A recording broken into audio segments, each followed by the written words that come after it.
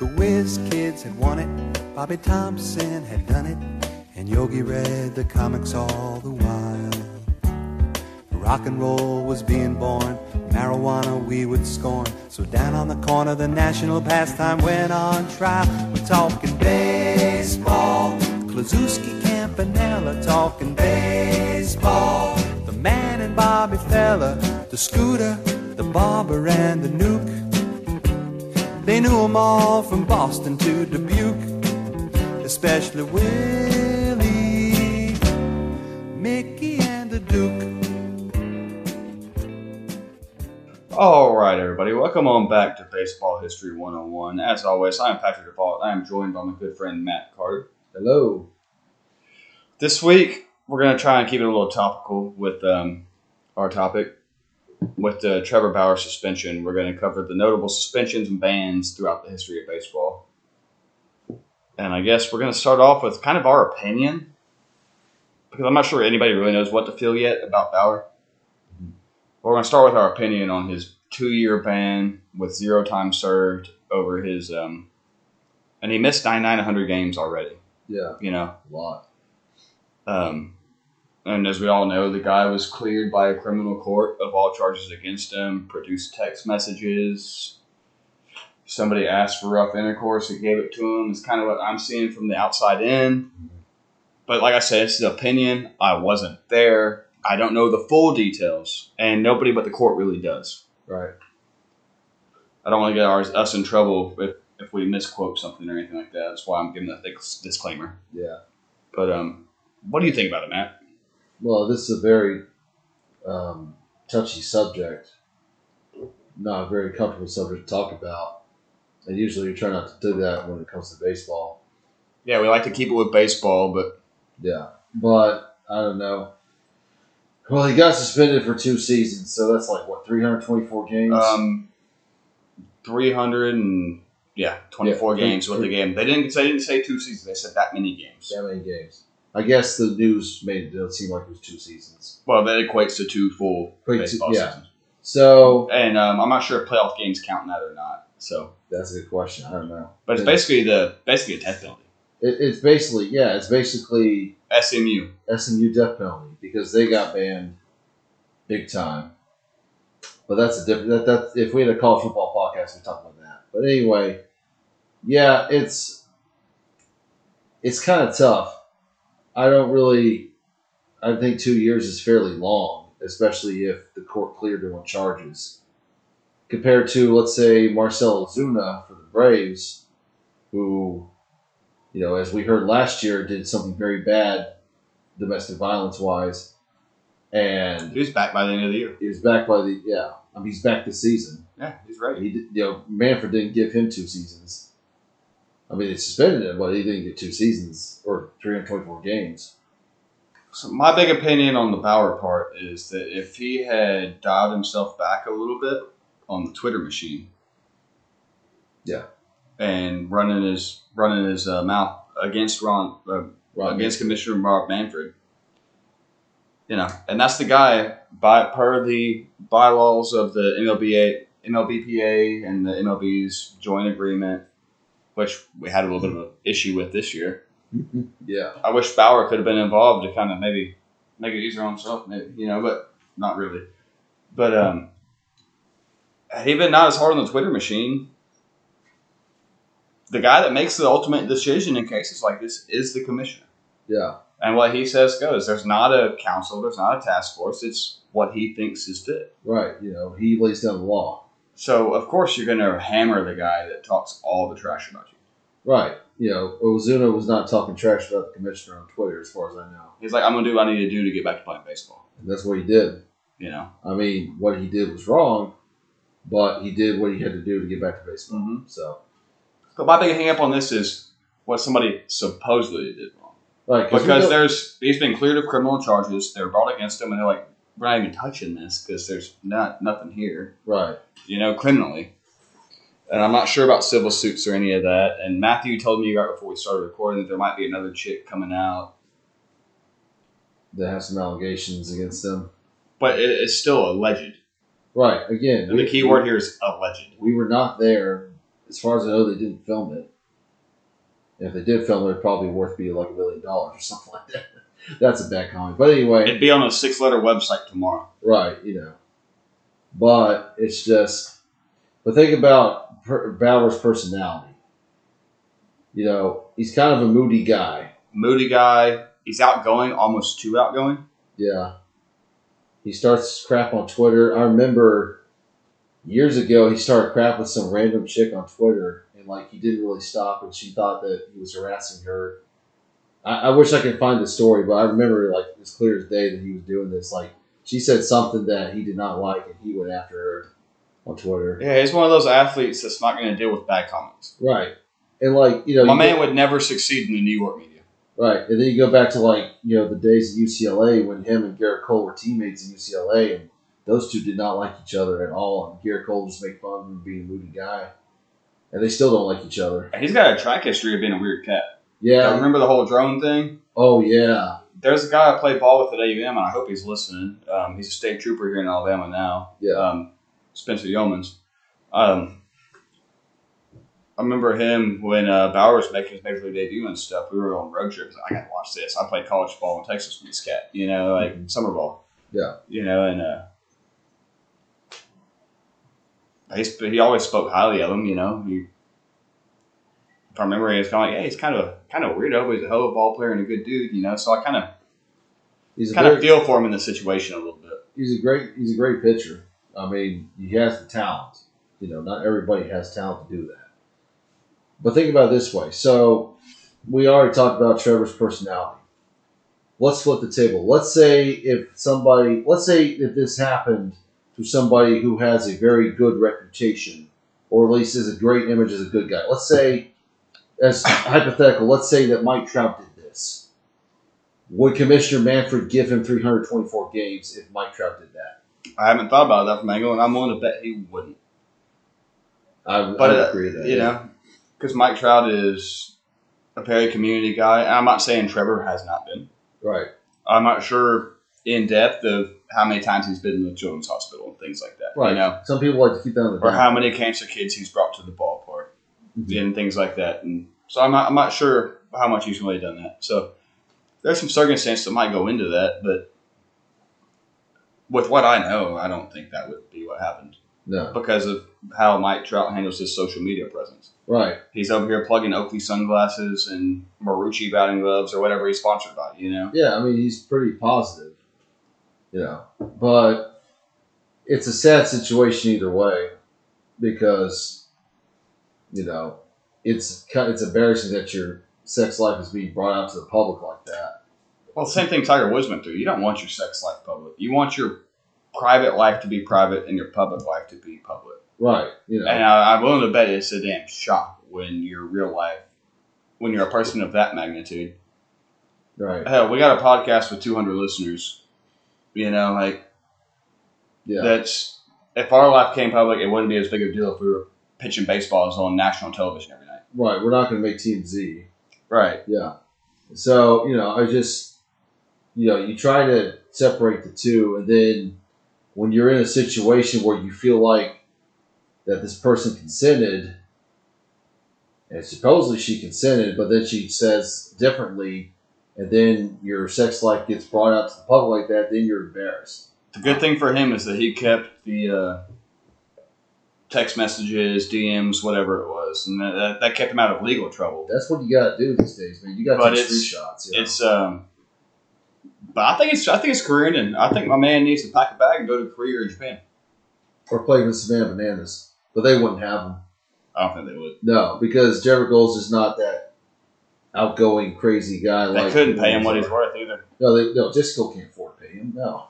There's a guy I played baseball with when I was at Columbus. He was in AAA. He was bummed because he wanted to play for the Trash Pandas. Yeah. He was one of my best friends when I was at Columbus. Me and him were both on the pitching staff, and he making more money in Korea because when COVID happened, they cut his contract. He's making more money in Korea than he was in AAA. Yeah. And he's making a happy medium between that and big league money. And Korea was still playing during COVID, because I guess the cases... They bubbled it, I believe. Right, and the cases weren't as big as they were in the U.S. at the time. And ESPN started showing Korean baseball games on ESPN the early part of 2020. I won a good chunk of money gambling on Korean baseball. Really? Yes. That's awesome. I don't know how I did it. So I didn't have anything else to gamble on, so I fucking threw a few dollars on it. So at this point, if he's going to keep in shape, his options are to go to Korea or somewhere else, or start his own barnstorming team, and then play the Bananas every game. That'd be fun. Yeah, I'd be like, dude, you probably have the money to do this, but you got to find He could build his own party animals. Yeah, he could be his own party animals. He could be the Trevor Bauer party animals, you know. I mean, or you got to do Here's something. the Bananas and the Bauer outages. Yeah, Bananas and Bauer Outages. I like that. The Bauer Outages Baseball. That's his Twitter handle, Bauer Outages. Yeah, Bauer Outages Barnstorming Baseball Club. That's what you can do. But right now, it's just not looking good for Trevor, and, well, you know. I think he got, to sum it up, I think he got an unfair shake, Yeah. but I think he kind of Donald Trumped himself. Mhm. The things he said on Twitter caught up to him. Yeah. I mean, it's going to happen. You know? Now, he is appealing the suspension, but, again, we'll wait and see where that goes. I think the appeal, if I'm not mistaken, the commissioner lays down the original law on the domestic violence policy. Yeah. And then it goes to a council. The most they'll do is probably cut it into 3/4 or into a half. Yeah, he's not. I mean, it's still going to be And if I'm him, I'm lobbying for time served because he missed a bunch. damn near 100 games. It was like 98, 100 games, 101 games before the suspension officially, you know. I mean, he can come work at Halsey, but he's not. We're not going to pay him what he's worth. He'd be a great keg delivery guy for me. He's Oh man, you he know, can, yeah, he can go work for Alabama. That'd be great. Yeah, man. He can come to Birmingham with me. We'll just be roommates. Me, him, and Sonia. And he can, and you know, he can keep in shape that way by lifting all those kegs. There you go. Hey, I've never been in, other than like prime college ball playing ball shape, I've never been better shape. My job keeps me in shape picking up barrels, man. Yeah, I mean, you're still skinny as a rail. I mean, you know, with some muscle. You do have muscle. I'm deceptively strong. You're deceptively strong. Deceptively strong. Deceptively strong. Yes, The guys that work for me will tell you that. Yeah. But I guess we're done with Bauer. Let's Let's move on. and all y'all that know me know how skinny I am. So that's what Matt's talking about. Yeah. Genetics. I'll blame it on that. But so for this episode, it's gonna be the suspensions and whatnot. So we're gonna get into some of the big ones. We're gonna start off, I reckon, with a guy that's been made into some movies. Oh, shoeless Joe Jackson. Mm-hmm. He was a left fielder for most of his career. He has the third highest career batting average in Major League history at 408, but it doesn't matter because of what he did. Mm-hmm. And y'all know we're coming at the Black Sox scandal. Yeah. They lost the 1919 World Series to the Reds, and him and 7 other players were accused of accepting $5,000 each, which would be $78,000 apiece into 2021 dollars. Yeah. To toss the series. And a grand jury convened to investigate the allegations in 1920. Yep. His 12 base hits set a series record that was not broken until 1964. And I kind of think he might have got a bad rap in this whole deal, too. Like, he wanted to be in on it, and he accepted the money, but he didn't want to, he didn't want to lose either. Yeah.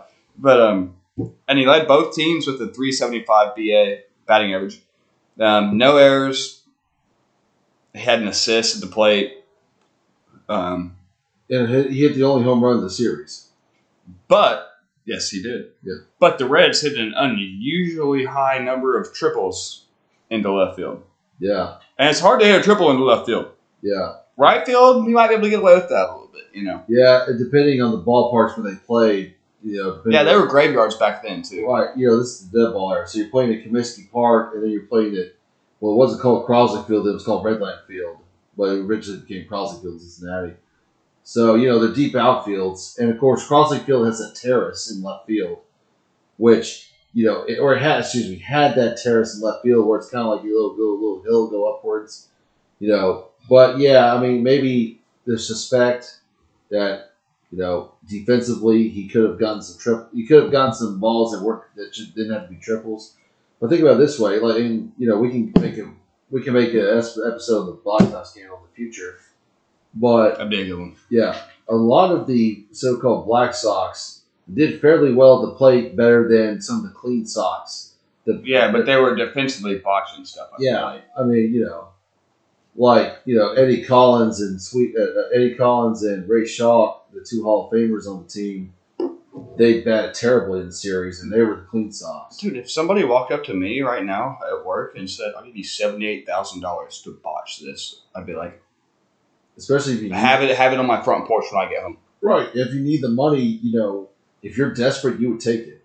Dude, that's more than I make in a year. Right. By a good amount, by a decent amount. Like, yeah. Now, to his credit, Shields Joe tried to give the money back after. Yeah, but you can't do it once it's done, man. Right. He tried to give it to Comiskey and tried to tell him what happened, but Comiskey just sent him away. And I didn't realize this was a quote, so I take back what I said about him kind of being not really in it. He said, and I quote, in a September 28, 1920, at a grand jury testimony, "When a Cincinnati player would bat a ball out in my territory, I'd muff it if I could. That is, fail to catch it. But if it would look too much like crooked work to do that, I'd be slow and make a throw to the infield that would be short. My work netted the Cincinnati team several runs that they never would have had if we had been playing on the square." Right. He confessed to it, man. And it's not in the stenograph, but it does say that precise quote does not appear in the stenographic record of his grand jury appearance. So that might be a little hearsay. Yeah. If y'all have been following the Johnny Depp trial, there's a lot of hearsay going on there. So this might be the same deal. Yeah. And in 21, a Chicago jury acquitted him and his 7 teammates of wrongdoing, but Kennesaw Mountain Land. Yeah.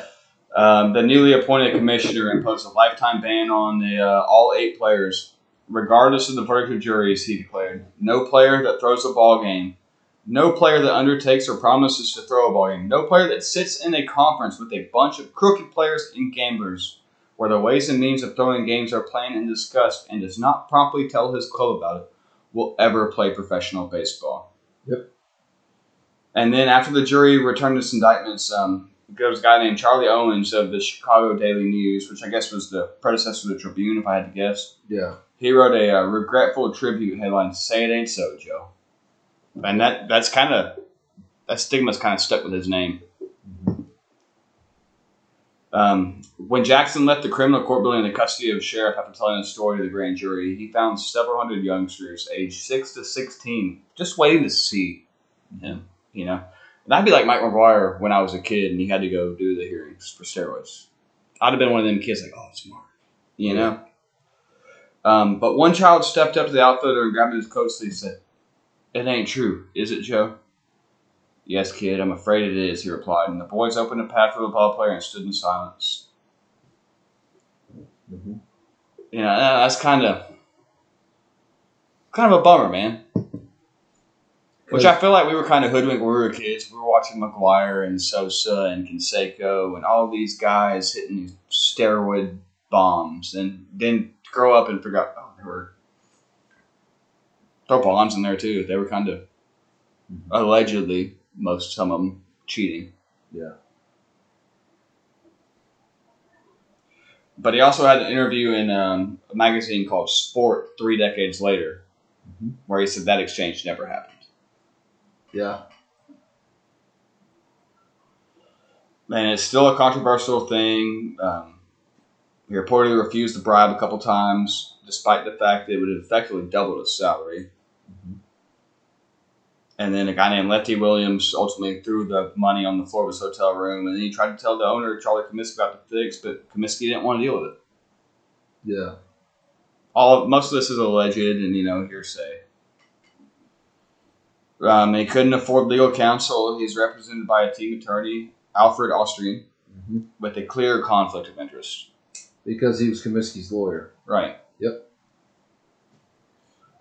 He allegedly elicited Jackson's admission of his supposed role in the fix by plying him with whiskey. So I'm going to get you drunk. And we're just going to, that's wild, man. Yeah. And a big part of it, too, is Jackson was nearly illiterate. Yeah. Eventually he learned how to sign his name for autographs, but he didn't know how to read. He couldn't read and write, but I bet he could mark up a heck of a scorebook. Yeah.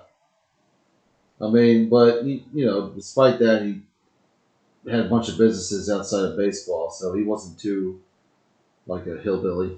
He ran a liquor store in Greenville, South Carolina. But this one comes with a decent story, a decent ending, even though I don't think he was justly rectified. Years later, the other 7 players implicated in the scandal confirmed that Jackson was not at any of the meetings. Yeah. And they only mentioned Jackson's name to give their plot more credibility because he was kind of the franchise cat. Yeah. He's a great player. But Jackson admitted, I guess he just wanted to get it done, and there's a 1993 article in the American Statistician that reported the results of the statistical analysis of Jackson's contribution during the 1919 World Series and concluded that there was substantial support to Jackson's subsequent claims of innocence. And that kind of lends itself to the new era of stat keeping and wild stats and things like that. So I kind of want to wish Shoeless Joe was innocent and got hung up in it, but why would you admit it if you had? Yeah. Yeah. I mean, but he lives on as an American folktale. And, he has the Shoeless Joe Jackson Museum in Greenville, South Carolina, which I've been before and I would recommend it. Especially now since they've renovated it. But it's right across the street from the Greenville Drives ballpark. So that's cool. Does he have anything about him in the Baseball Hall of Fame or no? Oh, he did. Or is he kind of blacklisted there, or are they willing to kind of look at the negatives also? There is artifacts related to Joe Jackson at the Hall of Fame. But he's not going to be glorified there. No, but Rose has artifacts in the Hall of Fame as well. Pete Rose. Right. And they will mention him in the Hall of Fame, but he's not. I mean, that's about the best. But you're not enshrined. Right, you're not enshrined, but But here's his 3,000th hit ball kind of deal. Yeah, they're not going to ignore him. Both Jackson and Rose are a part of the game. It's history. You cannot ignore their accomplishments, and you have to tell the story of at least their accomplishments and then their downfalls. So, we're not. The Hall of Fame's not whitewashing their stories. I'm not coming by at the Hall of Fame by accident. I'm just kind of curious, So, even though they're not enshrined, they are represented. Some of their artifacts, like the 3,000th hit ball, is probably there. Right. They are represented in some way. I would love to hold that baseball, like Pete Rose's 3,000th hit ball. You'd have to wear some gloves. You can't. White gloves, like white gloves. Yeah. I'm sure you've gotten to do some of that a little bit. Yeah, I mean, I've held artifacts with white gloves before. I mean, that's what awesome. That's so awesome. It is. I'm so envious of you. I mean, I love baseball history. So, and you've known it better than anybody I know. Yeah. Now, so I guess we should jump into Rose. I was going to do Mays and Mantle. Okay, yeah. The casino. There we go. So, 2 surprising people that you didn't think would get banned from baseball, Willie Mays and Mickey Mantle. They both got banned from baseball by the commissioner at the time, Bowie Kuhn, because both Willie Mays and Mickey Mantle chose to go work in a casino for, to make some money. Was this like during the off season? Something they're doing this? Yeah, I was like, it was in the off season. So let's start with Willie first because Willie was the first one that got banned. It's 1979. Willie just got inducted to the Baseball Hall of Fame, and he gets a job at this casino in Atlantic City. I believe it's Bally's. He was already inducted in the Hall of Fame. Right, he just got inducted that year. Is he still playing? No. He retired in 1973, and this is 79. I'm gonna have a question that circles back to this. Okay, so in 1979, this was a great year and not so great year for Willie Mays. He gets inducted to the Hall of Fame in 79, and then he decides to take a job at a hotel and casino in Atlantic City called Bally's Park Place. Just like the Bally's Sports Network now, it's the same family. Yeah, they've been a long time gambling thing, but now that America's legalizing gambling, we're going to advertise with all of these. And yeah, that's why we don't have Fox Sports Net South or whatever. I think Fox still operates it. They just changed the naming rights. Yeah, that makes sense because Bally's probably doesn't know what they're doing. They just have the naming rights to it. Yeah. So he gets hired at Bally's Park Place in Atlantic City as what they call a goodwill ambassador. It was not a full-time job, right? His job was basically to show up and be famous while doing meet and greets at corporate events and charities. They wanted to stick his face on posters. Right. Just be there to say hello and do, hi, how's it going? Maybe sign some autographs. right? He's not working in the casino as a dealer. He's enticing people to come into the casino to meet him. Right. Okay. And there was less of a chance that Mays would become involved in the actual gambling part of the job because under New Jersey law at the time, he had to register with the Gambling Commission as a casino employee, and casino employees were prohibited from making bets. So, he registered as a casino employee, but he wasn't going to make bets. He wasn't going to work in the casino, like doing like cards and stuff like that. But that didn't matter to Bowie Kuhn, who was commissioner at the time. And we briefly mentioned this in the commissioner's episode. So he banned Willie Mays. He cited Major League Baseball's strict rules against players, coaches, and team personnel being involved with gambling. And he forced Mays out of his job as a hitting instructor for the Mets, because that's what he was doing at the time. And he said, because you took that job, you can't do this, you can't be the hitting instructor, and you're banned from working in baseball. And Kuhn said, a casino is no place for a baseball hero in the Hall of Famer. Was there any evidence of him gambling at all? Or was he just collecting a paycheck as a poster boy? He's just collecting a paycheck as a poster boy. There was no evidence of him like gambling, like bet on teams, or like working in like actual, on the floor of the casino. And also, if you are a hitting instructor and you're involved in that, I can kind of see where hey man. Yeah. But if you're full and retired, do what the hell you want, But yeah. And so that was in 1979. 1983 rolls around. Mickey Mantle was approached by the Del Webb Claridge Hotel and Casino in Atlantic City for a similar position. And now Atlantic City is a hop and a skip from New York City, right, where he is a living legend. Right. And Del Webb was a part owner of the New York Yankees when Mantle played for the Yankees. Right. So him and Dan Topping owned the Yankees from the 40s. I forgot Steinbrenner didn't own the Yankees forever. Right. He felt like he did, though. Yeah, it felt like it, yeah. So Mantle got approached by the Del Webb Casino for a similar position, mostly making appearances at golf tournaments and charity events. And he was inclined to take it. And here's what. And now I read the Mantle biography, The Last Boy by Jane Levy. And in the book, it talks about him taking this job. And he had to take the job because one of his sons was battling with lymphoma because that was a family disease.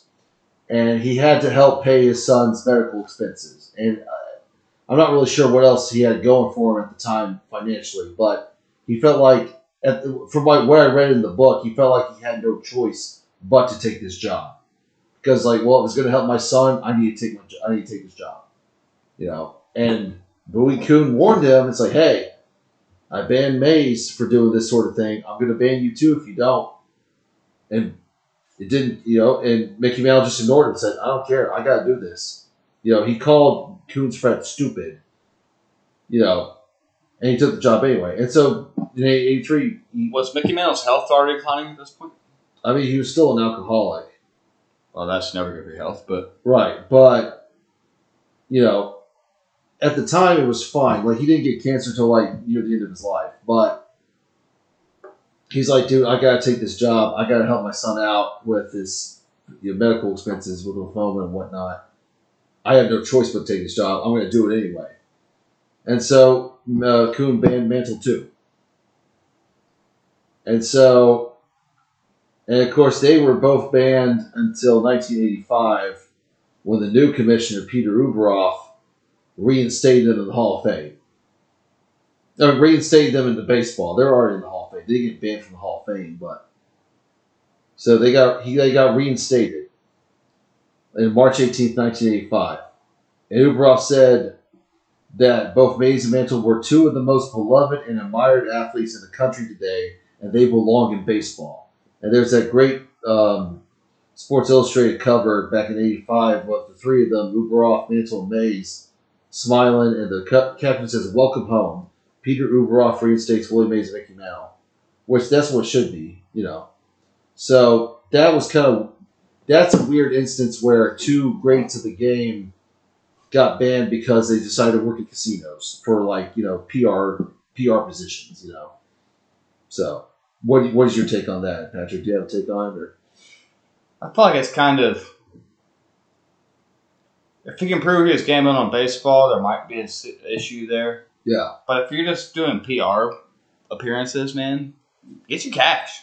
Yeah. Especially back then, because baseball players weren't making, like, baseball players now are making so much money. Those guys back then, they were making more than a livable wage, of course, but it's not even comparable. Right. And I got a big thing. The rich always want to get richer. You look at your Bezos as your guy that just bought Twitter, Elon. You know, Elon Musk, yeah. It'd be nice to drop $43 billion on something, you know? But yeah. damn, grow yourself. As long as he's not gambling, I feel like that suspension is unjust, or that ban is unjust. You know? As long as you can't prove that he's gambling on the game that he is involved in. Right. I honestly don't give a damn if football players gamble on football games or baseball players gamble on baseball games that they're not playing in. Right. Personally. But I also understand they might have some inside knowledge and screw up the lines for me. Yeah. Who I'm a semi-consistent sports gambler, you know? Yeah, as long as they're not playing or associated with their club in any way, or Major League Baseball in any way. That's like fine. MLB players aren't even allowed to gamble on NFL games, as far as I understand. I can see that, yeah. You know? I mean, which I guess that's probably the right way to go. I don't know. I don't know how to feel about it. As long as you're not... Yeah. I want to say as long as you're not Pete Rose in it, but we're about to get into Pete Rose. So. Yeah. Oh, man. But yeah, I'm sure not everybody knew that about Mason Mantle, but that's some little known That was fact. an interesting fun fact I enjoyed learning this week. Yeah, they both got banned and then they immediately got reinstated with a new commissioner. So, all right, so let's talk about the man of the hour, Pete Rose. Well, we'll talk about him. Greatest baseball hitter, greatest hustler that ever played the baseball game, other than maybe Tony Gwynn on the baseball hitting part. Right. I mean, he was a switch hitter, all-time MLB leader in hits. Speaks for itself. Yeah. 4,256 hits. The benchmark is 3,000. Yep. You think that man would be in the Hall of Fame just on that number alone, right? You think? That is personal. But 17 All-Star appearances, Rookie of the Year, 3 batting titles, 3 World Series rings, an MVP award, 2 Gold Gloves. I said 17 All-Star appearances already, and he played at 5 different positions: second, left, right, third, and first. And he won both of his Gold Gloves as an outfielder, actually, and people think of him as an infielder. Right. He played everywhere except for pitcher and catcher. Hey, utility man. Organization-wise, because we're getting to that. Yeah. But in August 1899, it was his last year as a manager and 3 years after he retired as a player, because he was a player-manager for a minute. Yeah, I think it was the last one. Player-manager. Maybe. I think wasn't Bobby Cox a player-manager for a second? That would have been. We'll have to look into that. It might be before that. Yeah. We'll have to look into that. We will recap that in the last end of the next episode. Yeah.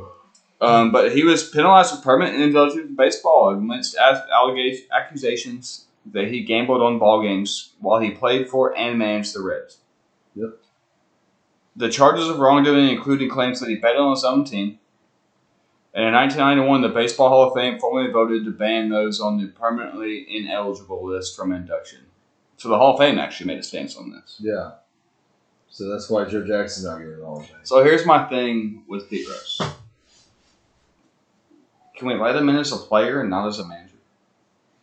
Because from what I understand, it's you know what I'm saying? Can we be like, and he needs to have an asterisk at the bottom. He is allowed in as a player of his stats and not as a manager when he was in control. Right. Because as a manager, I can see you shaving runs. Hey, we're up 6-4. Yeah. Or no, we're up 10-4, but the run line is 15. I need to throw this reliever in and give up one more run before we win this game. Yeah. I'm not gonna say he threw any games, but he could shave a couple points there in his favor. And that's about the thing with Pete Rose. Yeah. Can we allow him in the Hall of Fame as a manager? Or not as not a manager and still compliment him as a ball player? That's a But that's also a character thing. You're supposed to have fine character to be in the Hall of Fame. Right. You know. But the allegation is that he gambled on baseball games while he played and managed for the Reds, and the charges of wrongdoing included claims that he bet on his own team. In 1991, the Hall of Fame, we just covered that. Yeah. After years of public denial, he admitted in 2004 he bet on baseball and on the Reds. Yeah, we wrote a new autobiography about it. Yeah, he's cool. I need a paycheck. He's signing autographs in Vegas ain't doing it for me. Right.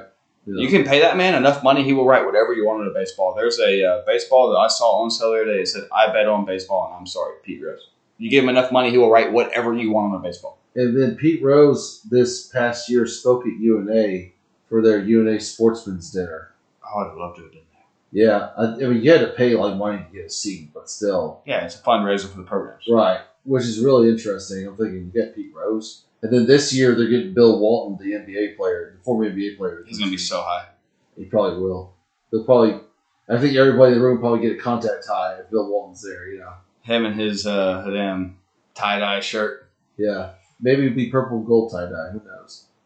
Hey, that'd be very apropos. Yeah, yeah. But his reinstatement and election to the Hall of Fame is still a contentious thing. Right. That's the biggest. Anybody I know, and I hang out with a lot of folks that are 20 years older than me, Matthew. Yeah. It's like, well, baseball ain't baseball until Pete Rose is in the Hall of Fame. I'm like, well, you know. Oh, and during Hall of Fame Dutch Weekend, Pete Rose will be at some card shop in Cooperstown signing autographs in Cooperstown during Dutch Weekend. It's like John Rocker on the sidewalks signing copies of his book. Yeah, like when during my internship 2019, he was at the sports club. He was at this card shop with like Joe Morgan and Tony Perez signing autographs. And he played with both those guys too, he right? played with both those guys. They're both all three of them, big part of the Big Red Machine. You know, and I was just like, that's nuts. But you know, he was still friendly with Joe Morgan, and he's still friendly with Tony Perez. So, I mean, and he's somewhat friendly with Johnny Bench, but they've had some. Man, I feel like he's a good dude. Yeah, he got hung up.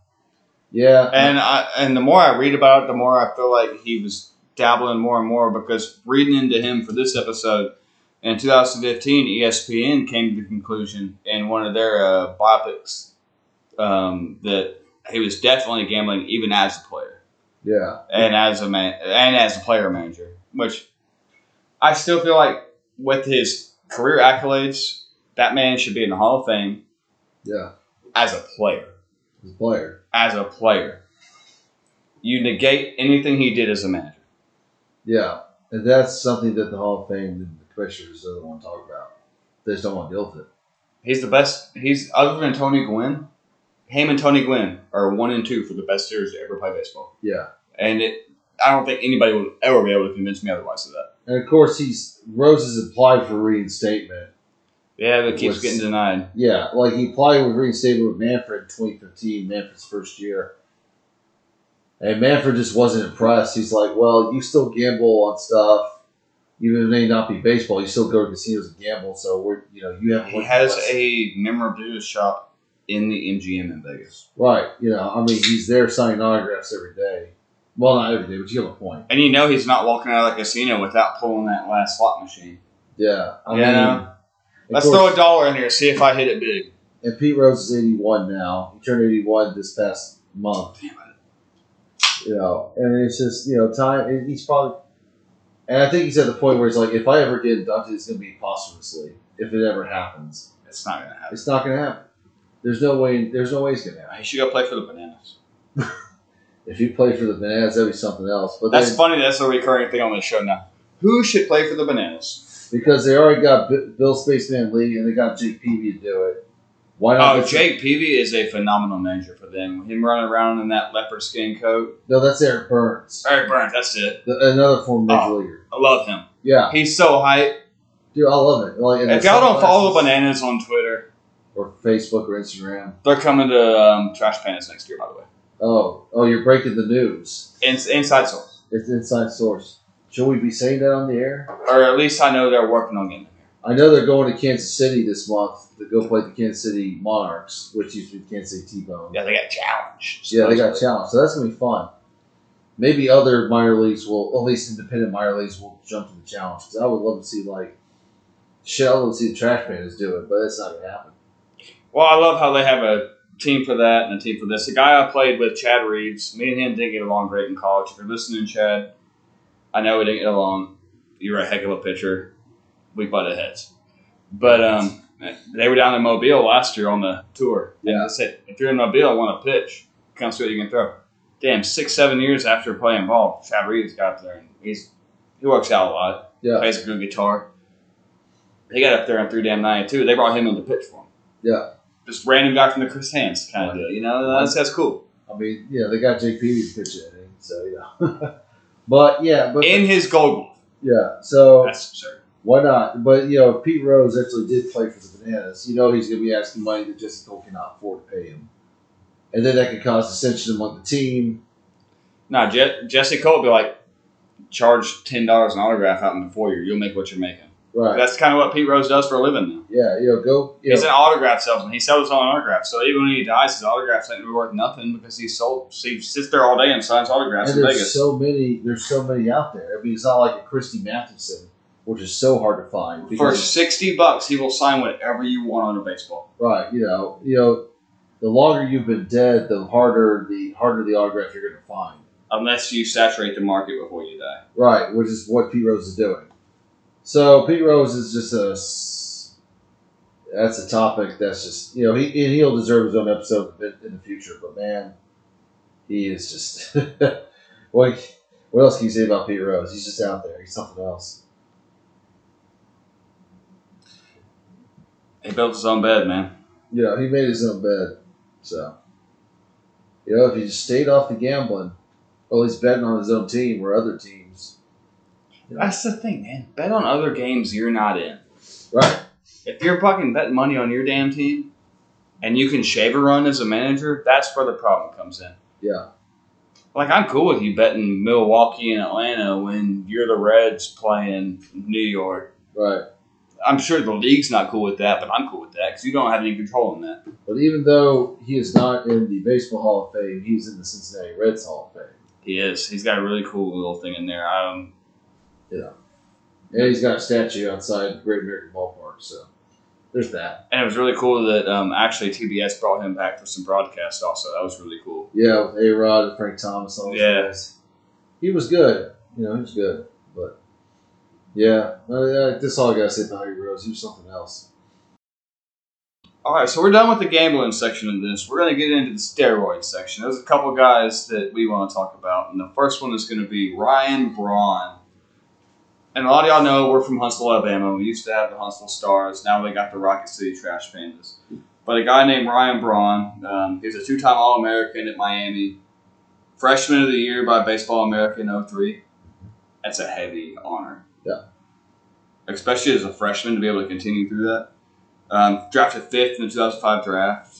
He's a 5-tool cat, and had a great career with the Milwaukee Brewers. Yep. 14 seasons.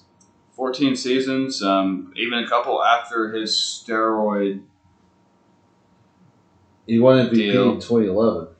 He was in MVP. Because he led the National League in slugging percentage, on base plus slugging, and extra base hits. And he hit 332 that year. 2011 was a great year for Ryan Braun. He won the National League MVP. And he hit 332, and he led the National League in Damn near everything, I feel like. Yeah, it seems like everything. I apologize. He led in slugging percentage with 597, on base plus slugging percentage with 994. Silver Slugger winner. Yeah, Silver Slugger, and he led in extra base hits with 77. And he was second in the National League in batting average, 332, runs scored 109, and total bases 336. And then fourth in RBIs 111. Oh, he won 5 straight Silver Sluggers. Yeah. 08 to 2012. Dude could hit. He could rake. But 5 straight All-Star games, also 08 to 2012. Yeah.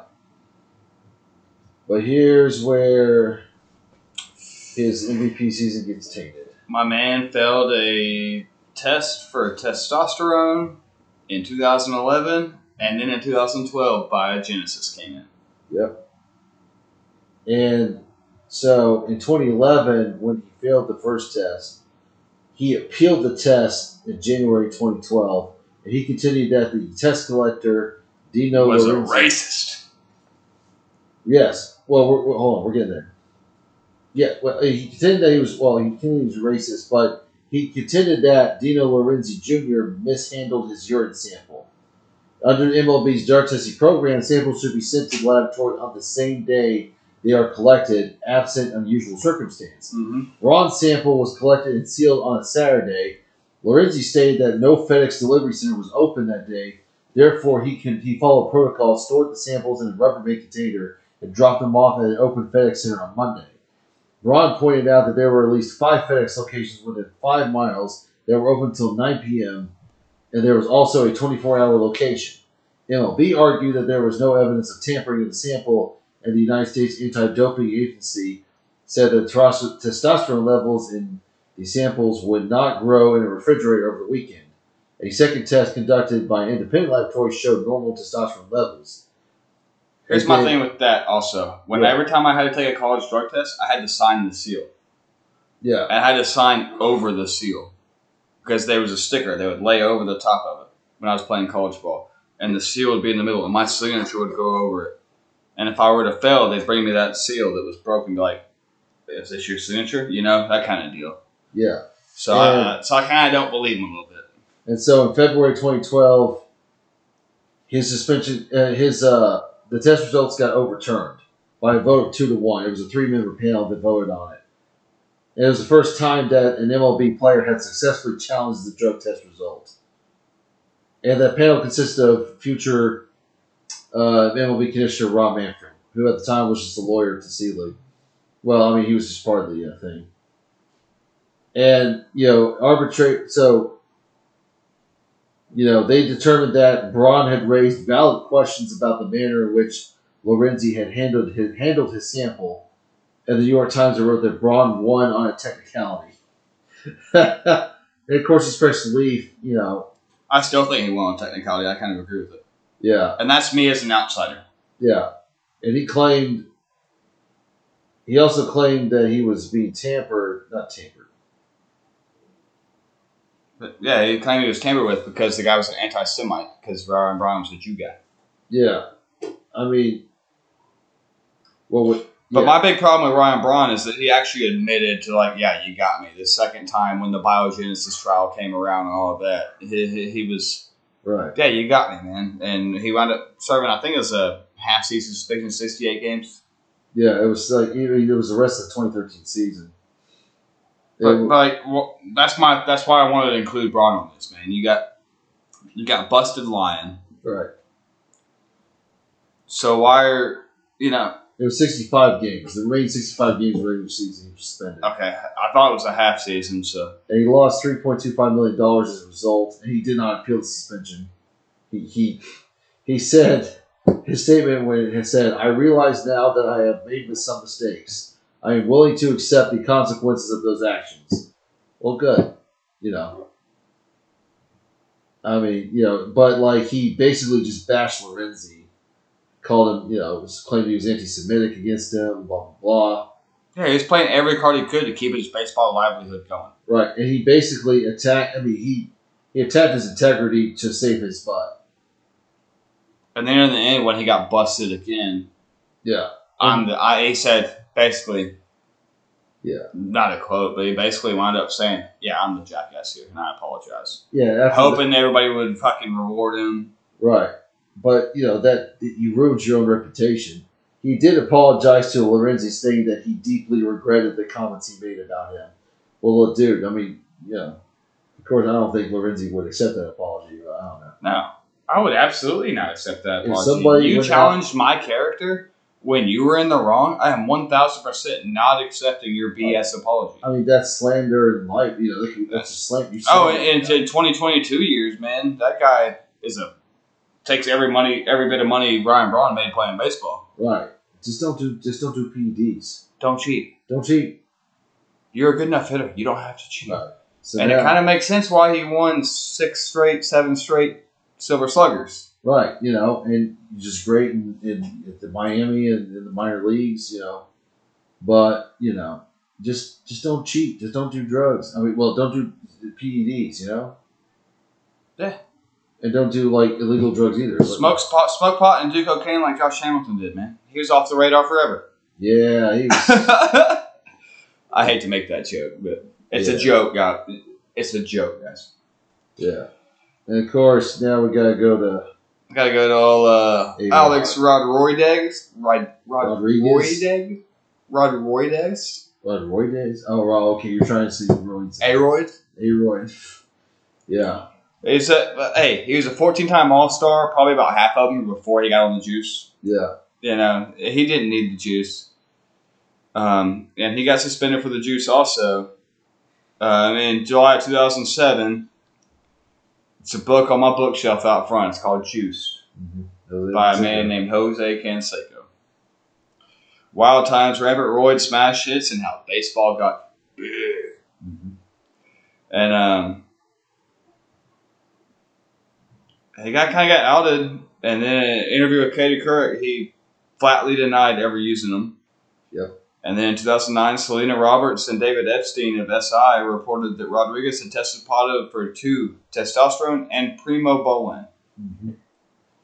And during the 2003 season with the Rangers, the same season in which he captured his first MVP award. Was that not before that was legal to test? Was that right when it was starting? What was the year again? 03? I think that was before. Or maybe, no. It was right when they were starting. Okay, so he failed one out of the initial test. Right, because we mentioned this in the Mitchell Report, the episode. So, Yeah. Right, because, MLB just ignored it for the longest time until 2003.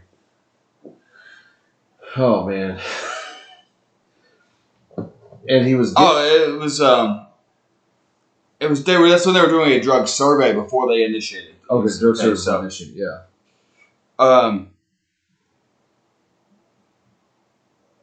And there was no penalty or punishment for a test at that time because more than 5% of the samples taken from all of the players in baseball in 2003, when we were loving baseball, more than 5% of baseball players were on steroids. Yeah. I'm willing to bet it was more than... I bet you add a 1 in front of that 5, but it's more realistic of a number. 15%, yeah. I bet that's more realistic of a number. Allegedly. I can't say they were or weren't. I wasn't there, but... Yeah. And oh man, and then he was getting the steroids. And that test result was supposed to remain anonymous and be destroyed. Right. It was a sample test run, And, but apparently they weren't, and they came back and bit them. And a coded master list of 104 players was seized during Balco. Yeah. The next year. Oh man. In Long Beach, and we can do a whole episode on Balco. Yeah. And Quest Diagnostics, that's who one of my former employers used for our drug test. There was 104 positive testing players who were released to MLBPA in 2004, and the Players Union later said that 104 positive samples were in the process of being destroyed when they were subpoenaed by federal authorities for making continued destruction improper, quote unquote. And testosterone is available by prescription, but a lot of people, when you're playing the sport, and it's against the rules, you can't get it. Nope. Oh, and he denied the early stuff. We can keep talking about his early stuff, but we get into the later stuff.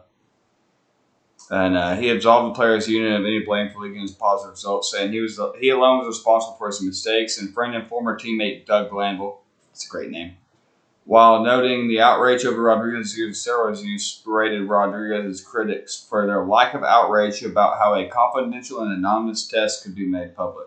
Mm-hmm. No Major League player, Glanville wrote, would have participated in the 2003 survey if he had thought the results even had a chance of becoming public. So, how he got screwed, I feel like. It was, hey, just pee in this cup, nobody will ever know.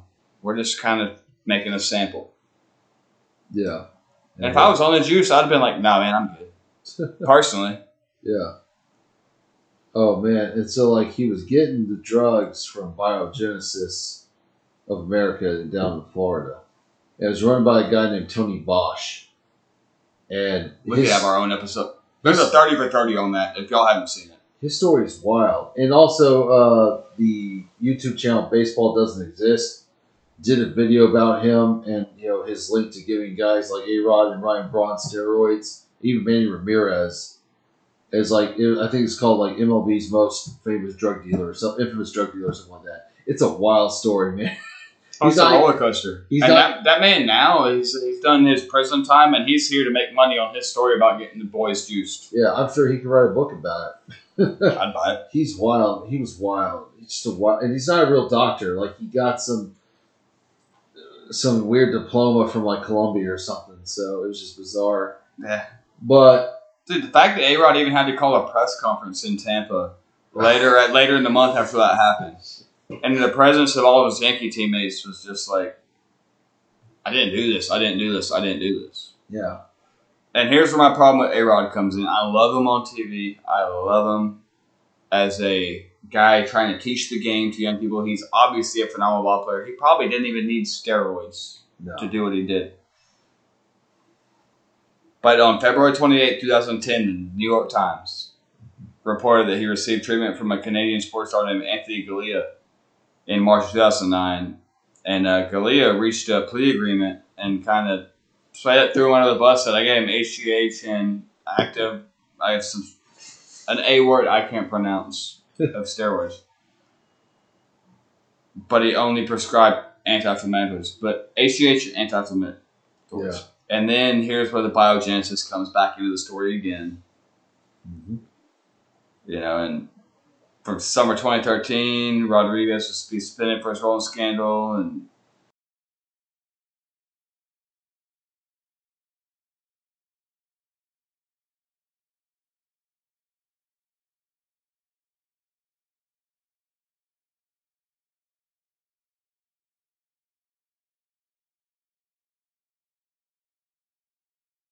all right, so the big deal also on A-Rod's thing is immediately when he was announced being suspended, he said, I'm going to appeal. The other guys that have been caught with steroids immediately were just like, I'll eat it. He's like, I'm appealing it. Mm-hmm. And Bud Selig had the option of using his best interest baseball powers to pull him from the field. He chose to suspend Rodriguez and not the CV under the drug agreement and not this collective bargaining agreement. Mm-hmm. So he was allowed to keep playing while his appeal was going. Which, circling back to Trevor Bauer, if I was commissioner, that might be how I want this to go. But we'll get into that later, I'm sure. He'll be on 10 years from now, he'll do an episode we do of this. But the proposed suspension would include a global lock clause, which would prevent him from playing in other known leagues such as Japan and Korea. Oh, wow. The Nippon League, that's in Japan, correct? Yeah, Nippon's Japan. Yeah, so it's Nippon and Korea, so Japan and Korea. And as the leagues in those nations honor any suspensions in MLB. Nice. So that kind of sucks for Bauer. I didn't realize that was a thing. Well, I guess Bauer's just going to start his own barnstorming team then. Yeah, go play for the Mets. Yep. But the arbitration process followed, and suspension was upheld in January 2014. But he was allowed to play during the appeal, and it reduced suspension to 162 games. Yeah, so he got. So he spent a whole year. A whole year. 2014 done.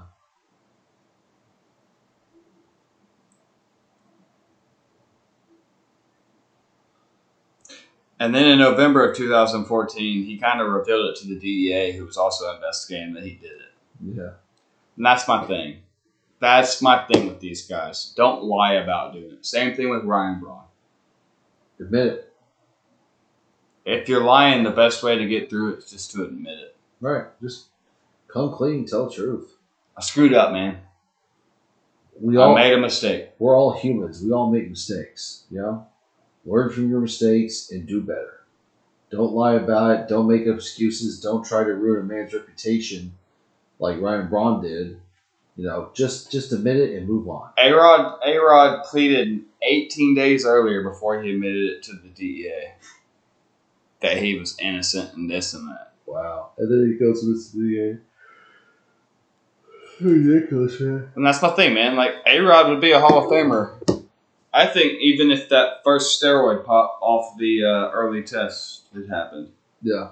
I think he'd be a Hall of Famer had he not denied it. Right. And then admitted it later. Because he has the...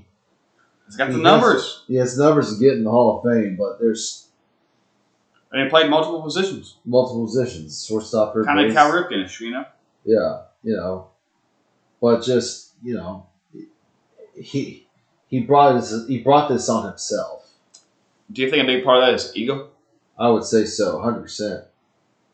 Dude's got a big ego. Especially guys like McGuire and Sosa also, who weren't included in the steroid portion of this. But you think their ego I'm going to think their ego of I'm the big bopper was a big part of. Yeah, I mean, everybody has an ego. Some are bigger than others. A-Rod's got a huge ego. I've got an ego. You've got an ego. We have differing egos. Right. Every human being has an ego. Right. It's just how it is, Yeah, But- I think his ego was so big he didn't want to admit it. Same thing with Ryan Braun. They just didn't want to admit it, It's sad, Oh, well. This is a shame to throw away a Hall of Fame career over that. Right. You have so much Over talent. some crap you didn't need. Right. You didn't need HGH or any testosterone steroids, You didn't need that stuff. It's like Barry Bonds. He could have been the next Tony Gwynn. Yeah. But he wanted to be the next. He wanted to hit more home runs than anybody. Yeah. And it's Allegedly.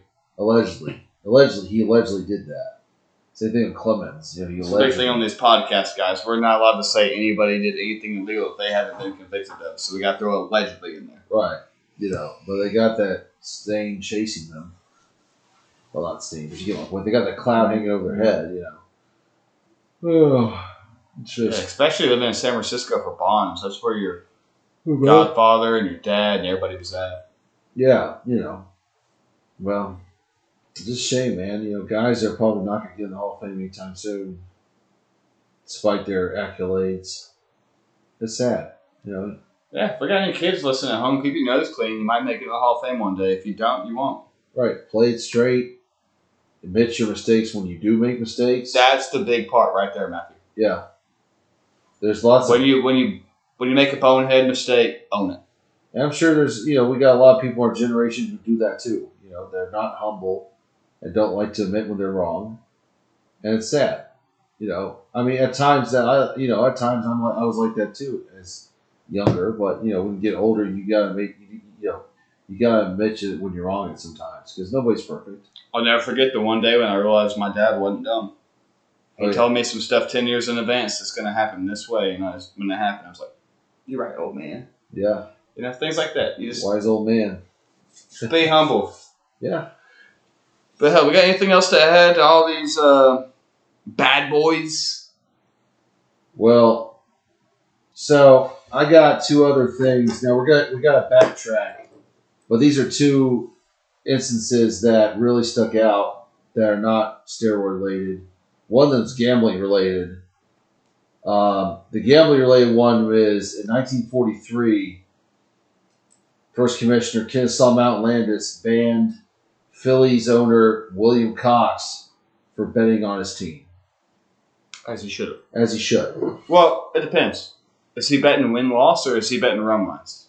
If think he's it was- betting win-loss, I'm going to bet the win. And as long as he did his bet the win, that was my thing with Rose for a while before the books came out. Yeah. If he's betting just on his team to win, I don't see a problem. As far as I know, I got to get back to Cox. If he's betting win-loss, I'm cool with that. But if he's betting run lines and things like that, not cool. I believe he was betting run lines. Yeah, not cool. So, That's like me and my men's team. If I bet on someone to win every time, yeah. I don't see a problem. So William Cox was a lumber. He made his business in the lumber industry.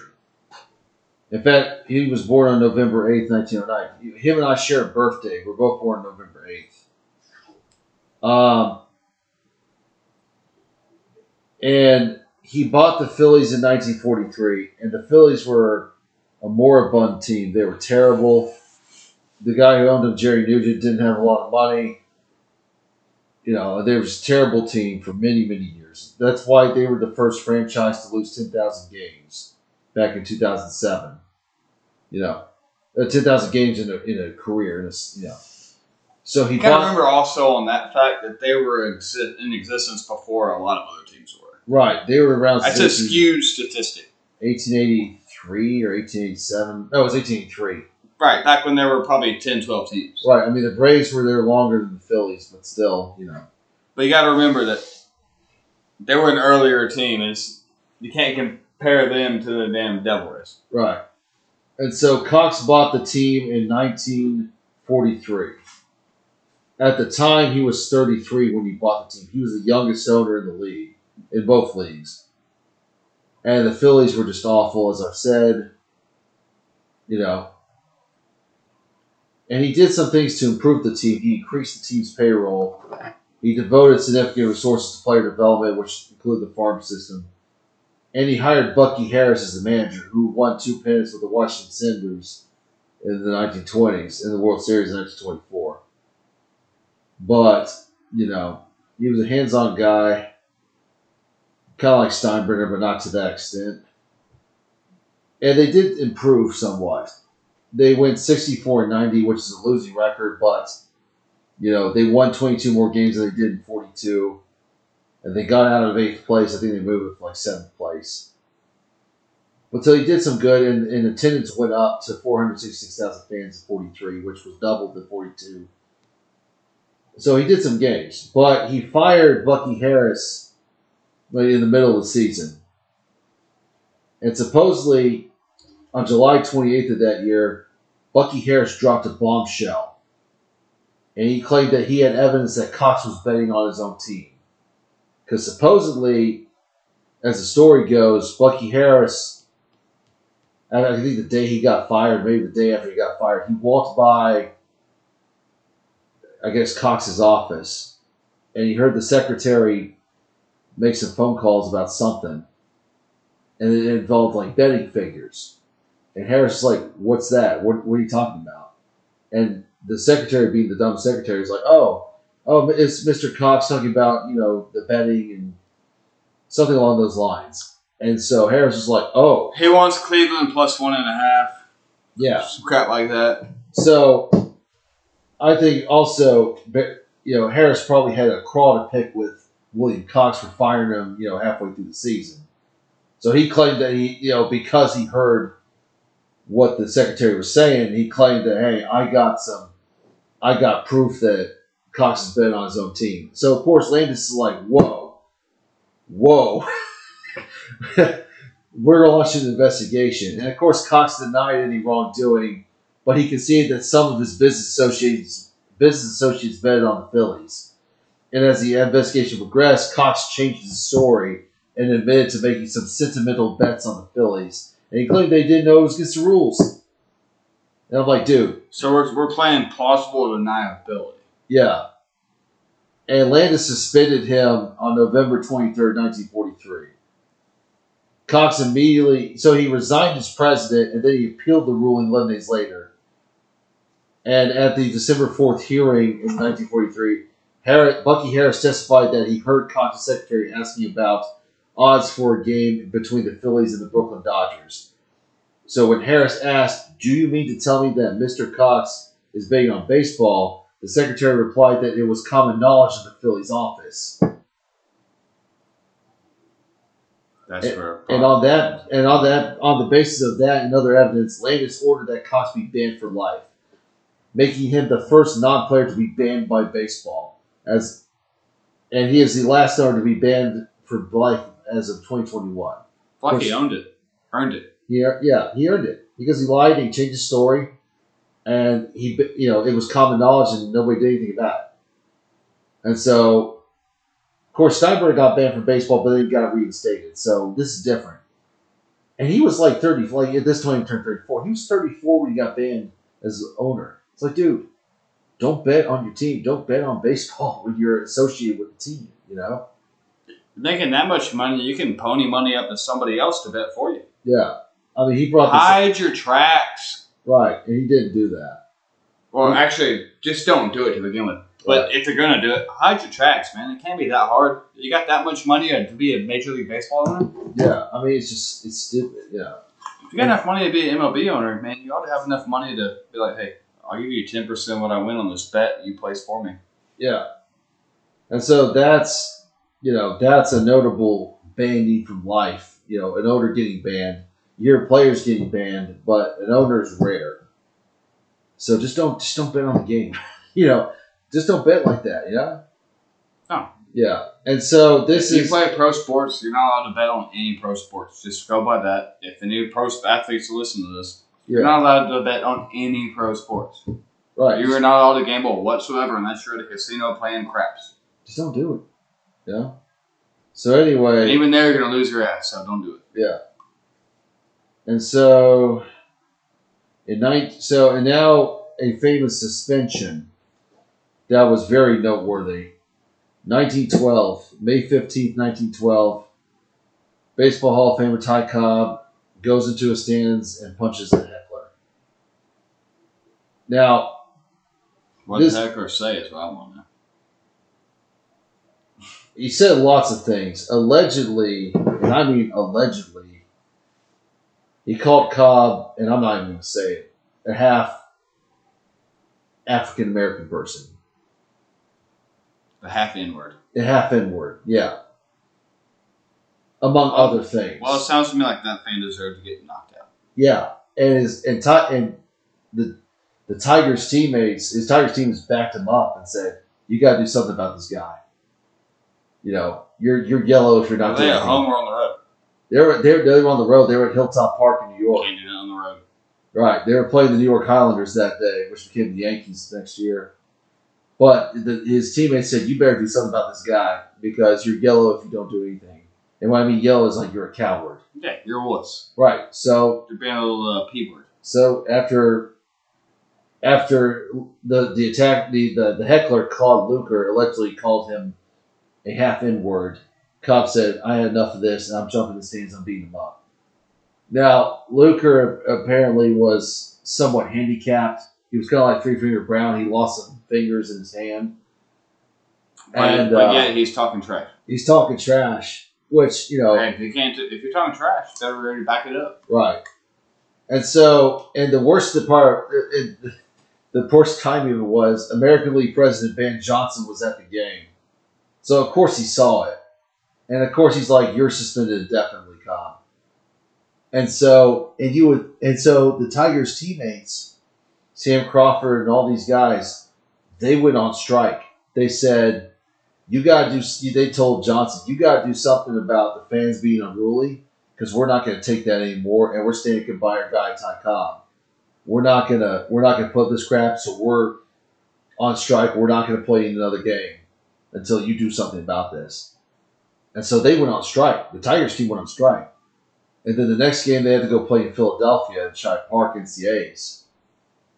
And they didn't have a team. So Huey Jennings, the manager of the Tigers, they had to go get a bunch of amateurs just off the streets in Philadelphia to make up the team as the Detroit Tigers for the day. And they got shellacked by the Philly A's like 24-2. It was bad. And then eventually, Cobb said, "Look, guys, after that shellacking, look, we got to get back. We got to end this strike. Let's do this." And they're like, "Okay." So they all came back. Johnson suspended everybody like $100, except for Cobb. He got suspended $50. But they all got reinstated. But they made the point, they're like, "Dude, we can't take this crap anymore. You got to do something about this." You claim the American League, when Johnson founded the American League in 1901, he's like, "We're a clean sport. We're all about clean this and clean fans." And it seemed like they weren't doing their bargain in 1912. So, well, like we always say on this podcast, 1912 is a lot different than 2022. Right. Yeah. It's 110 years ago. And of course, things were different, so there's going to be some racial tension there. Right. But, so that was a very noteworthy suspension. Cobb didn't get banned from baseball, obviously, and neither did his teammates, but one of the best ball players to ever play it, supposedly. Exactly. Wish I could have seen him. Same here. You spend a day watching Ty Cobb play baseball. Oh, man, I would get in a time machine for that, man. I don't care if I had to sit on top of the stadium and watch him play. I'll watch him play. But, he's first inducted in the Hall of Fame, too. So, But yeah, so I think that's where I would like to end the episode. It's all of all the noteworthy bands being banned and suspensions, that's the best ones that come to mind when it comes to that. So, yeah, I think that about covers it, Matt. Got anything else to say to the people? Well, thank you all for listening. We much appreciate it. We just hit 5,000 streams today. Woo! Yeah. And we got over our hump of how many subscribers we have, and we're looking forward to being bigger and better. And y'all can still email us at baseballhs101@gmail.com with your topics. Yep. I checked this morning. We don't have anything new. I got a bunch of spam emails from Gmail. It was going to happen. That's to be expected. You can call Matthew at 256. I'm joking. But we really appreciate y'all's input. And as always, I'm Matthew Carter, and that's Patrick DeVault. Good night, guys. We'll see y'all.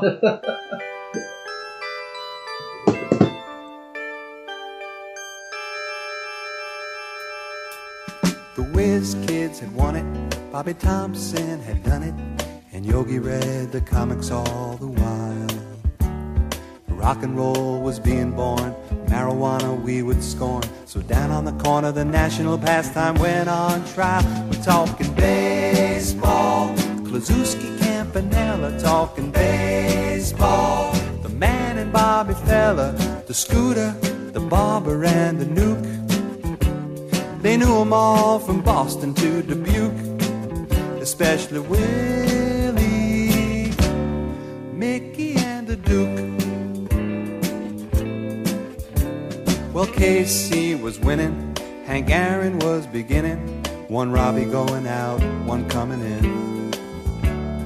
Kiner and Midget Goodell, the Thumper and Mel Parnell, and Ike was the only one winning down in Washington. I'm talking baseball, Klazuski, Campanella, talking baseball. The Man and Bobby Fella, the Scooter, the Barber and the Duke. They knew them all from Boston to Dubuque, especially Willie, Mickey and the Duke. Now my old friend, the bachelor, well, he swore he was the Oklahoma Kid, and Cookie played hooky to go and see the Duke. And me, I always loved Willie, man, those were the days.